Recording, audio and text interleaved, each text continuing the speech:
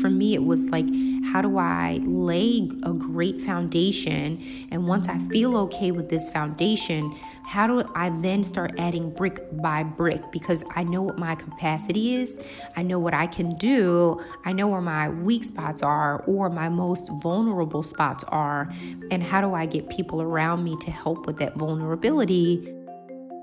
Rakia Reynolds is the founder and CEO of Skai Blue Media, a multimedia strategic communications firm based in Philadelphia and New York. You can find her online at Rakia Reynolds and at Skai Blue Media. She began her career as a television producer, working at MTV, TLC, and the Discovery Channel. She transitioned into the world of PR while pregnant and on unemployment, when she dusted herself off and became an accidental entrepreneur with the founding of Skai Blue Media. A decade later, it's clear that her non-traditional approach to PR and communications has changed the game. Rakia and her team at Skai Blue Media work with powerhouses including Serena Williams, Ashley Graham, and social activist Marley Diaz. And she works with brands we love, including Dell, Comcast, Airbnb, and Planned Parenthood. You're listening to This Guy's Legit. Rakia, I'm so pumped to be talking with you. Thank you for making time. Absolutely. Thanks so much for having me. Have you always been an entrepreneur? Like, were you the kid on the block who was like organizing the tadpole hunts or I don't know, whatever. Tell me what you were like as a kid. Yeah, I think, you know what, when I look back at things now, I'm like, wow, I was an entrepreneur from the beginning. I was always trying to figure out different ways to make money on my own because I was always thinking about how could I take a little bit of, stress off of my parents, or, my parents would always be like, oh my gosh, this is too expensive, or we've got to pay for your private school. And, they were always trying to figure out ways to cut corners or save money. So I was always clipping coupons, doing bake sales. I was always doing something to make a little bit of money. Selling pencils. I remember painting pencils at one point and selling them to the neighbors, and they thought it was such a cute and fun idea. I sold Girl Scout cookies for a really long time. I was a Girl Scout, and I think that also showed me how to be an entrepreneur because we were responsible for everything that we, had to sell. And then I started a babysitters club, being inspired by watching and reading the books Babysitters Club. I wrangled about 3 different people in my neighborhood, like 3 girls from my block, and had them work with me for a babysitters club and started giving out flyers. And we had business within 3 days of me starting this business. And it lasted, it was through the summer, but I have been an entrepreneur probably since 4th grade. Wow. So what was your first job where you looked at those dollar signs on that paycheck and you were like, oh yeah, this is for me? Oh my gosh. Well, because I've been working legit since I was 14, I think my first paycheck as a 14-year-old, I was like, wow, this is great. I have my own money. I can buy my own things. So that was probably it. But I'll say the real paycheck came when I was a television producer. And I remember looking at the check saying, I've never imagined making money like this. So this was a job that I had after college. And after college, I had spent 5 years working in higher education and doing conflict resolution and studying psychology and, figuring out what I wanted to do with myself. And after that, I got a job working for producing content for MTV networks. And with that job, I was just like, wow, I'm making real money. I'm a real adult. I could pay my rent and go buy furniture. I could pay my rent and do other things. So I think it was when I was a TV producer. Awesome. What gave you the confidence to leave that pretty sexy position and go ahead and start your own public relations agency? And is that the first step you made, or did you do something before that, in between? Yeah. Yeah, so it was never really, to be honest, like a sexy step. Working in television, there's a lot of moving around. You have, dark times, and you have times when you go on hiatus between shows. And I remember bouncing around a lot in TV, and which is something that I really loved about TV. I'd be working on a TV show about making over homes, and then it would turn into jumping on another show about a scripted teen drama series, and then it was another show about using lead-free paint that decorates bathrooms. I was working on all of these fun shows, and then I remember being laid off working in television because times were changing and shows were moving to the West Coast and I was on the East Coast. And, it was one of the things where I had to make a decision. And so I got into the world of public relations. In between producing content for MTV, TLC, and Discovery Health, I was also producing fashion editorials for Lucky Magazine. And I showed up at set once, and the senior fashion editor at Lucky Magazine said, "Hey, we want to feature you." So they did this big profile on me, being a communications person, being in between Philadelphia and New York. And so people started to find out who I was, and a PR agency reached out and said, "Hey, we'd love for you to work full-time at our agency." So I worked full-time at the agency. It wasn't my cup of tea because it was traditional PR. And then I went back into television. And when I went back into television, we all got laid off. So I had been faced with being on unemployment. And, I was on unemployment for a while. And while I was on unemployment, I was like, this just can't be it. This can't be the life that I dreamed of. So I thought about, all of the work that I had done at, working in working at production companies, producing fashion editorials. And I was like, okay, what's the one transferable skill that I have? And, it's communications. It's being able to tell a story and extract pieces of information and distill it in a way that it has or says something compelling. So I then decided to start my own agency while I was on unemployment, because at that point I was like, I don't have anything else to lose. Yes. So what was how did you stay lean? I mean, if you were living off unemployment, you didn't have any other source of income, and you decided that you were going to put your eggs in this basket and you were sort of going to bank on yourself. So how long did it take to make money, and how did you go about securing your first client? Yeah, initially I thought, oh, this is going to be really easy, because it didn't take very long to get my first client. What I did was I went to my alma mater. I went to Temple University, and I said to them, "Hey, I'm starting a production company. I have some time. I'd love to be able to produce pieces of content for, your trade shows and attracting students, or things that are around campus safety." It was more of a business objective, less of a marketing tool for them. But, in going in with them, they, opened up the door. I started the agency. I started to bring people that had worked with me, at the production company. I was working at Banyan Productions at that time.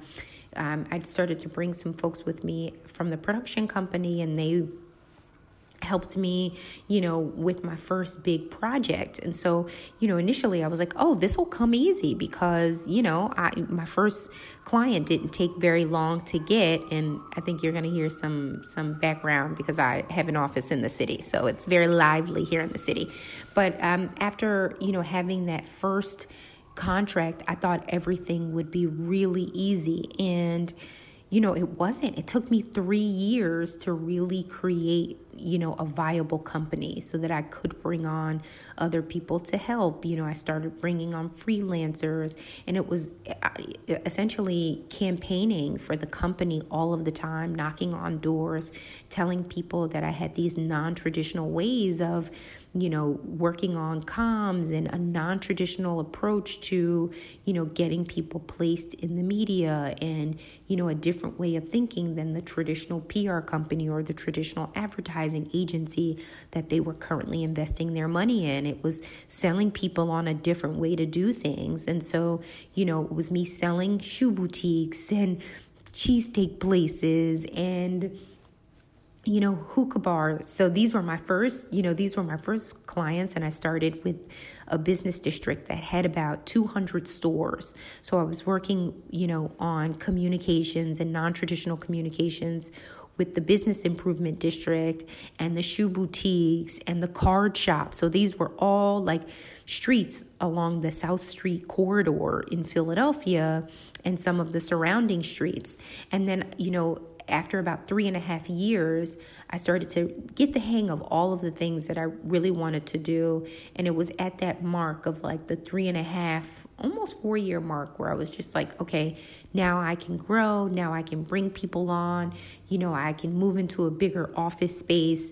And that, 3.5 to 4 years, that's what it took. And how did you know that you were ready to expand and invest in a space, invest in employees? Had you been saving money all this time, or you sort of felt like, all right, I have to just make the investment and then the money will come later? How did you make that decision? Yeah, it's funny because I am a just do it type of person, and I'm the true essence of an entrepreneur, jumping off of a bridge and taking a risk and not knowing whether, when you jump off that bridge, if you're going to jump into water and be able to tread that water or jump into a pile of rocks. So for me, it was working brick by brick, so every client meant that, okay, maybe this could open up another opportunity to bring on a part-time person. Every, bigger contract was, okay, maybe this could move us into a different space. So the strategy was to build and add as I was building. But not like, I see people now and I'm like, wow, the world of like venture capitalism has, it's at this all-time high, or it's mostly visible now because of social and being able to read things online. But as I was building my business, we're in our 10th year of business, there was no one around me saying, hey, save and do your business plan this way and crowdsource funds this way, or, get a line of credit over here that can help you to extend this way, or, get a couple of people on your advisory board and give them an equity stake in your company to do this thing. And so it was really just, doing what I knew. And really, I think, my dad's a longshoreman, so he would always teach me how to build things and to make things. And so I think, having a dad that was such a maker and a builder and don't bite off more than you can chew sort of mentality, for me, it was like, how do I lay a great foundation? And once I feel okay with this foundation, how do I then start adding brick by brick? Because I know what my capacity is. I know what I can do. I know where my weak spots are or my most vulnerable spots are.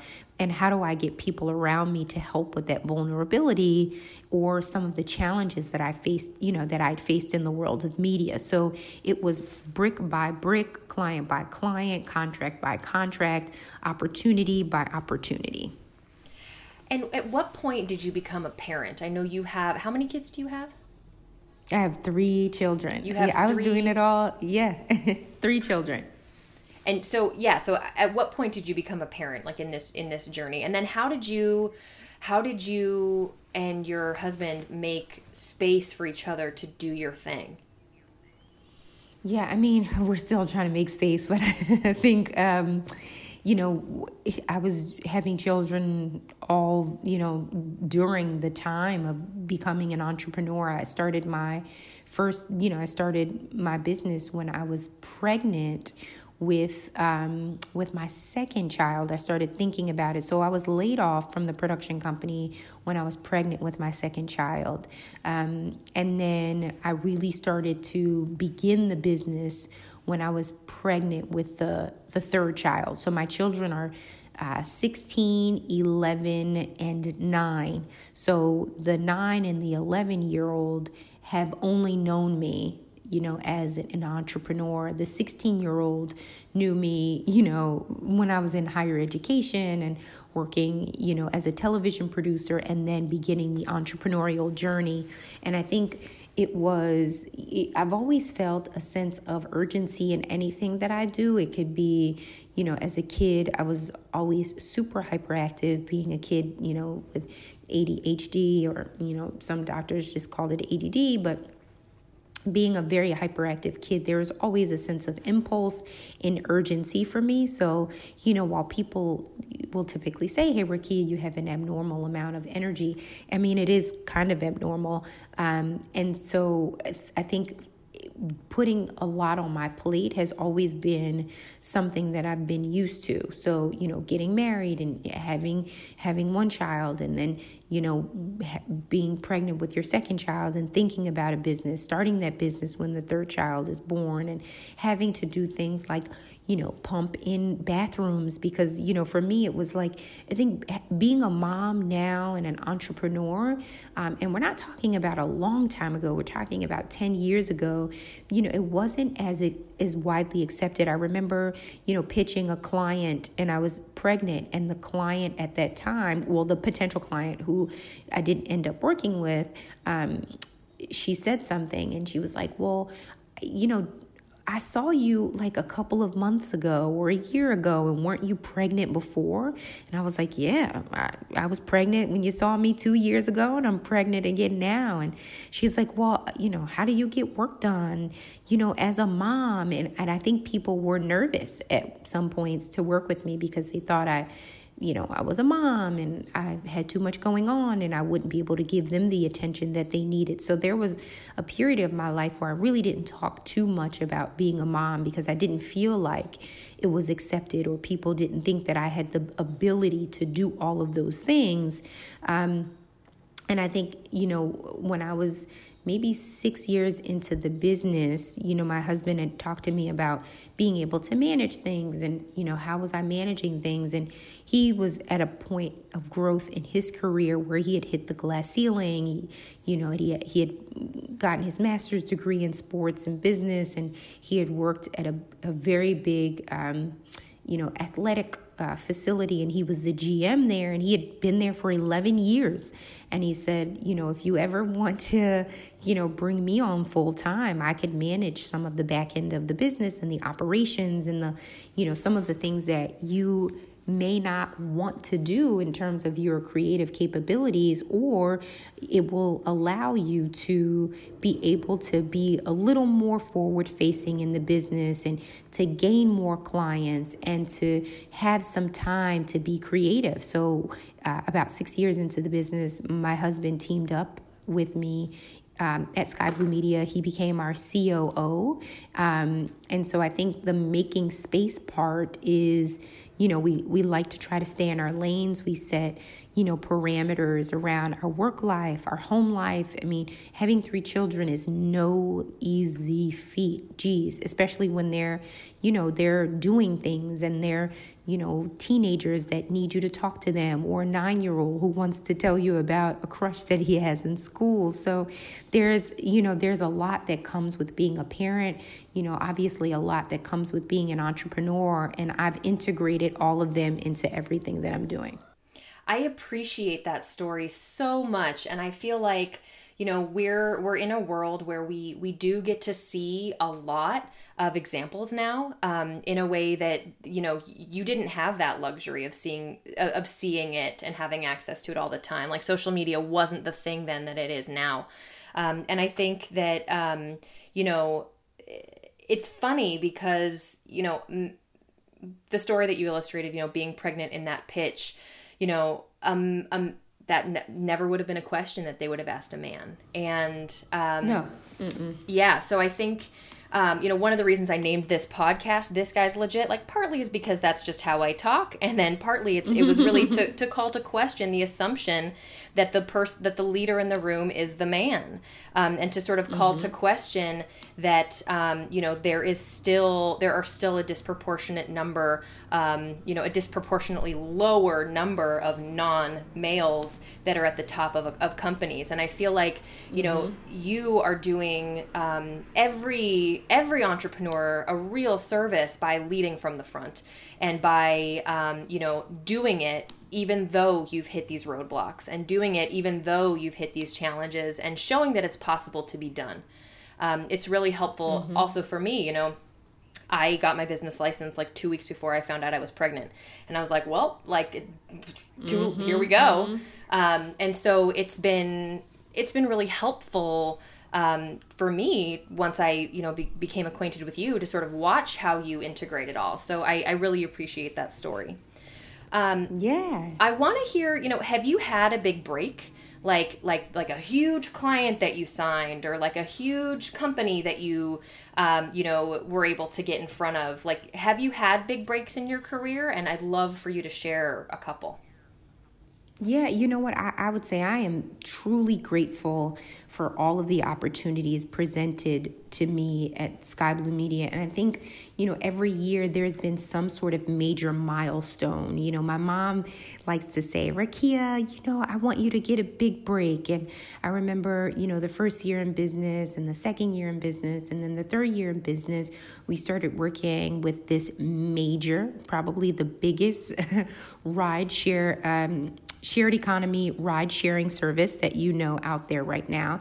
They contacted me because they were saying that they were coming out with this on-demand car app. And I was like, wow, like on-demand cars, like that's crazy. And I remember them hiring me specifically because they said they wanted someone that thought a little differently. They didn't want a traditional publicist. They wanted someone that wore a hat of a publicist and a lobbyist, but a marketer and a content creator. And they saw that. So I had the opportunity to, bring my agency on, Skai Blue Media, as the agency for this, on-demand car app, which you could probably assume who it is. That long ago, they were the first to enter the market. And then they, liked the business so much that they had asked me if I wanted to come in full time to do global communications for them. And at that point, the business was only, 3 or 4 years old at that point. And listen, I didn't know that the sharing economy would be what it is now. So I was like, no, but thank you. It was such a huge compliment. And then right after that, and when you say no to big companies like that, you think that's the only time. And for me, it was like, I kind of kicked myself. But right after that, we started working with Dell. One of my friends is in the marketing arena, and she brought us in to work with Dell on some digital content and native content. And it was just digital content at that time. And then we started working with HSN. And then after we started working with HSN, the CEO of HSN, Mindy Grossman at that time, said, hey, you'd be great to work with Serena Williams. Have you ever done anything with her? And I said, no, I've never met her. And she set up a meeting for me to go and meet Serena Williams. And, I started working with Serena Williams. And so after Serena Williams, it was then, having a meeting with Ashley Graham, and her sister-in-law saw me on a panel speaking about the importance of, brand and personal brand, versus corporate brands. And I was doing a lot in, the psychology of brand building a pretty long time ago. So it was her sister-in-law seeing me speak on a panel about that, and then it was starting to work with Ashley Graham and four other top models at the time. And then after that, it became, started working with our, she's now 14. She was about 8 or 9 when we met her, but 14-year-old social activist at the time, and we worked with her on launching her brand, hashtag 1000 Black Girl Books. So there's been milestone after milestone. I feel like all of the clients that we've gotten to work with, are a big break. Recently, we started to do some work with Planned Parenthood, and we're proud that we get to work with an organization that, stands for a lot of things other than what the one thing that people know them for. And so every year, and we've worked with Comcast, we've worked with Global Citizen, we've worked with so many great organizations that it's always been a milestone. And I guess I don't look at it as a big break. I mean, one of our recent clients is a deaf woman. And so for us to have that kind of milestone, to start working with communities that, are not the obvious communities, and communities that need, I would say the same amount of attention as, the other communities that we're working with. So we've begun to really embrace the word inclusivity with everyone that we're working with, and, working with our client who is creating products for, creating a luxury jewelry product that doesn't necessarily have to deal with anyone in the deaf community, has allowed us to really open our eyes to everything that's out there and working with all kinds of people. So I think, the milestones for me and for the company, I guess they would outweigh the breaks, the big breaks, so to speak. But I would say, like, it's just been, for me, like milestone after milestone. I get excited by all of it. Something that I'm hearing sort of like as a through line is that every sort of step of the way, the new opportunities come through relationships. And I want to hear why relationships are so important in business. Yeah, I think, listen, I learned a long time ago that sometimes it really boils down to, like, people work with the people that they want to work with. I used to look at other people and, how do they have that big client roster? And they don't look like me and they don't sound like me. And maybe I'm doing things a little too differently. And, when will I get my big break? And I think that if you surround yourself with people that essentially believe in your vision and your purpose and where you'd like to go, or they embrace the sort of inadvertent brand manifesto that you're putting out to the world, they will then see that and talk to other people about it. And I found that the people that believe in the brand manifesto that I've put out into the world and the things that we talk about at Skai Blue Media have been our biggest ambassadors, not only advocates of the work that we do, but ambassadors in a true sense, where they're telling other people and introducing us to other people. I never put out a marketing campaign to get new business or any sort of advertisement, or created a social spend so that people could find out who we are and what we do in order to gain business. We've never spent any sort of money or created a monetization strategy to tell anyone about Skai Blue Media. So I think we're right at this precipice of, being able to have a great client roster that's now turned into more of a curated, exhibit, so to speak. We choose the people that we like to work with. We choose the people that we're super excited about, that are showing up in the world, that may need, a different tactic or different ways in order to communicate their story. And that's all been via relationships and all word of mouth and all, because of a product or a campaign or something that we put out. Someone's seen it and said, who worked with you on that? And, then it's, hey, we talked to Rakia, or we talked to someone at Skai Blue Media, or Skai Blue Media created that. So it's been relationship after relationship. So something that so really you're like, you're living PR. Like you are putting what you do for other people into practice for yourself. For people who don't understand what PR is and what PR can do for a company, I'd love to hear maybe 3 tips for a company or an individual who's interested in building awareness around their idea or their personal brand. Like, where should someone start? I think it essentially goes back to the art of storytelling. And, because I'm a former TV producer, I'll always go back to the nucleus of a story. So if you're someone that is not in the world of public relations, it's essentially like knowing your story in and out, and being able to dissect your story and offer different components of the story based on your audience. So if you're talking to, an internal person of your, a member on your team versus someone that you just met, you want to be able to know your audience and know what they want to hear as it relates to your story. So I always tell people, as a storyteller, stick to the script, give people the who, what, when, where, and then most importantly, the why, because our brains are formed on the narrative of storytelling. People don't want information thrown at them. They need to be able to consume it and understand it and have a call to action.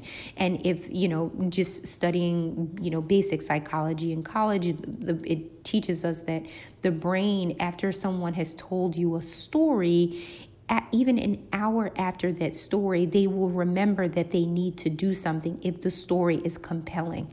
So if you're creating some marketing for yourself, or if you're creating PR for yourself, make sure that it's in the format of a story that gives people something anecdotal or gives people a tactical takeaway, because that's how the brain works. And we're a species that likes human interaction. So you're connecting with people, no matter if you're sending an email or if you're tweeting something out, or you're posting it on Instagram, or you're responding to something on Facebook, or you're publishing an article on LinkedIn. Just know that it's human interaction, and humans like stories. Do you set goals for yourself? Do you have, like, next year I want to do this, and in 10 years I want to be doing this? Do you do that practice? Do you have a practice? I used to, and I, years ago, I think maybe about 7 or 8 years ago, I'd done a vision board for myself. And, there used to be a list that I would make every year where I'd, write a list and like put it in my Bible.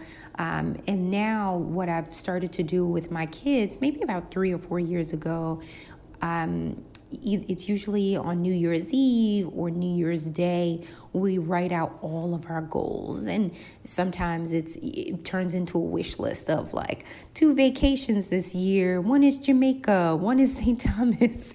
But I think my wishes and my goals have become intertwined, and I don't set them that far out. So they've never been 3 to 5 years. I may talk about them, but I don't necessarily write them down. But every year I plan, professionally and personally, what I'd like to see over the next year. Earlier you talked about inclusion, and I'm curious from your perspective, why is inclusion and why is representation in the media, why are they so important? I mean, I just had this conversation yesterday with someone, and instead of using the word inclusion, they used the word belonging. And I think we're in a space right now where we have to be very diligent in our efforts to let people know that they do belong, because we keep seeing these messages of people that, are not included, or, don't feel like they belong because of, people telling them that they don't. I think in the media and in your personal spaces, it's more important than ever to let people know that they do belong here. They're here for a reason. And it's not necessarily just being included and having a seat at the table, but it's really being able to have a purpose that matters. And I think, in the world of marketing, one of the trends that we're seeing right now is that, people are getting they're straying away from the mass marketing and having everybody there and, all voices. And I want to see, big quantities of things. And we're seeing the trend of moving closer to mass mattering. So I think the words belonging and mattering are more important than ever. Mm-hmm. How will you know when you've made it? Gosh, that's, that's a hard question to answer, but I think, I can only speak for myself and not generally speaking, but I felt like I had made it when I was sleeping through the night. As an entrepreneur, you suffer a little more anxiety than I would say a person who's not, because you're constantly thinking of everything, and there's always a loose end for something. And for me, making it was being able to sleep through the night and not wake up in a sweat. Making it and success for me was being able to not sweat when payroll came about. Making it for me was being able to offer the employees and the people that work for me a great space to work at, and giving them health benefits, and giving them, a different type of access. So for me personally, making it was just being an extension of, who I was when I started out, and being able to invite 14 other people, or however many people are here, including our consultants, along with me on the journey. Mm-hmm. So I find that as an entrepreneur, and maybe even for anybody that works hard and loves their work, the boundaries of our lives are super blurred. And so for my final question, I'm curious for you, Rakia, what is the meaning of life? Oh my gosh, what is the meaning of life? I mean, that's a hard question. Like, you're stumping me with some of these questions. But I probably wouldn't be able to put those into perfect words, but I surmise from all of the things that I've been through in my life, I think life is just this perpetual give back. And I think as a mom, and someone that has given life, and someone that has, really exuded life, to me, it is being able to bring other people in. And whether that's, your children, or, your significant other, or the people around you, it's being able to walk on something, be able to stand through things, reflect through things, and bring other people around you on the journey. Thank you so much for making time, Rakia. You are so inspiring. Yeah. You are such a powerhouse. Thanks. I feel so honored to know you, and to be watching your journey, and to see you, and to have you as an example. And I'm really grateful for you making time today. Thank you so much for having me. I enjoyed it. It was therapeutic for me to talk to you.